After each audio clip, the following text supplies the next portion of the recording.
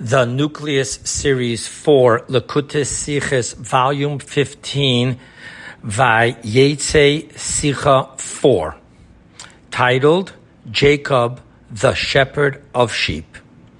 Jacob's primary occupation for 20 years was to shepherd the sheep of Lavan, from which I quote the verse, and the man became exceedingly wealthy, and he had prolific sheep, and even the continuation of the verse, and maidservants and manservants and camels and donkeys were through, I quote to you Rashi, he would sell his sheep at a high price and purchase all these for himself.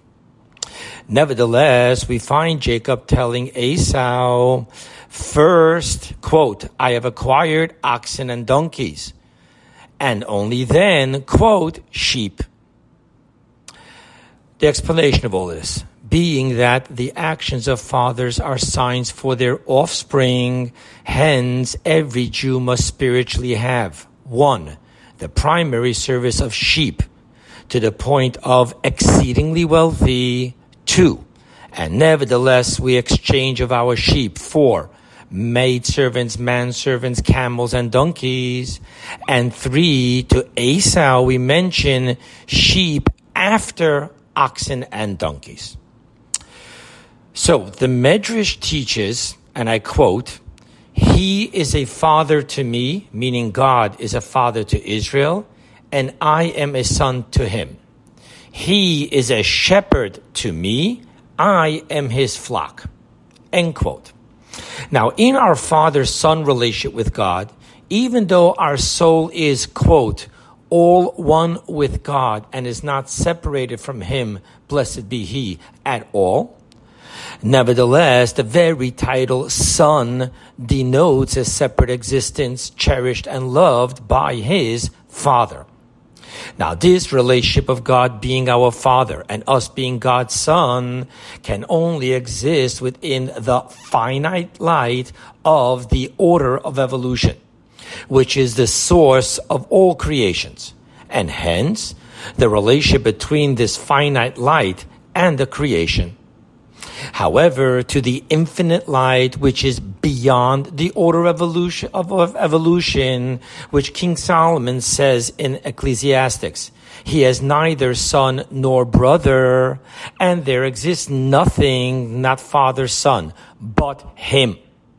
Rather, within the infinite light, the existence and belovedness of Israel is as that of the sheep to the shepherd, to whom the sheep have no relational comparison of worth.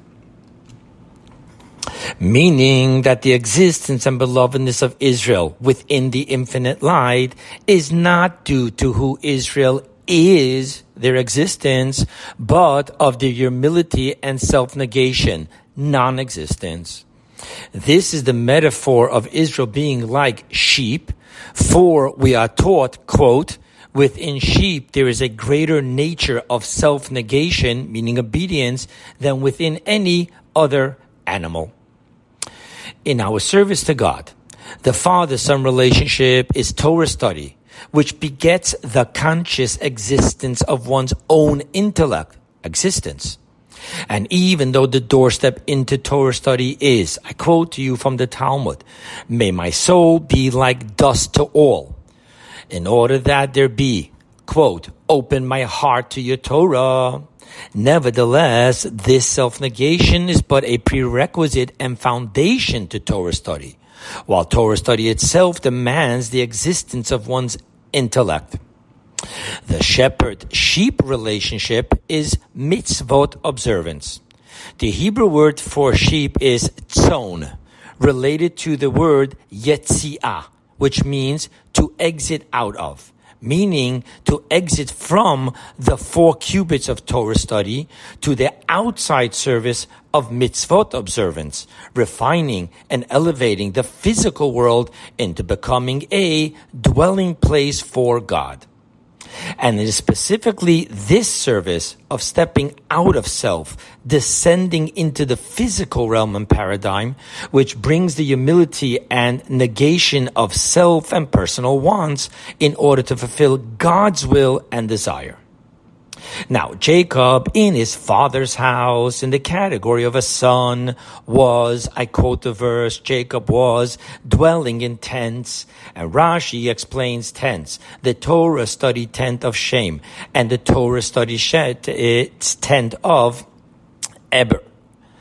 Only when, quote, and Jacob left Vayetze, the Torah study tents, and became involved in the shepherd sheep service, in which Jacob left his own wants, self-negation, sheep, that Jacob was able to achieve, and quote, and the man became. Now literally the word is not became, but vayifrot means burst forth.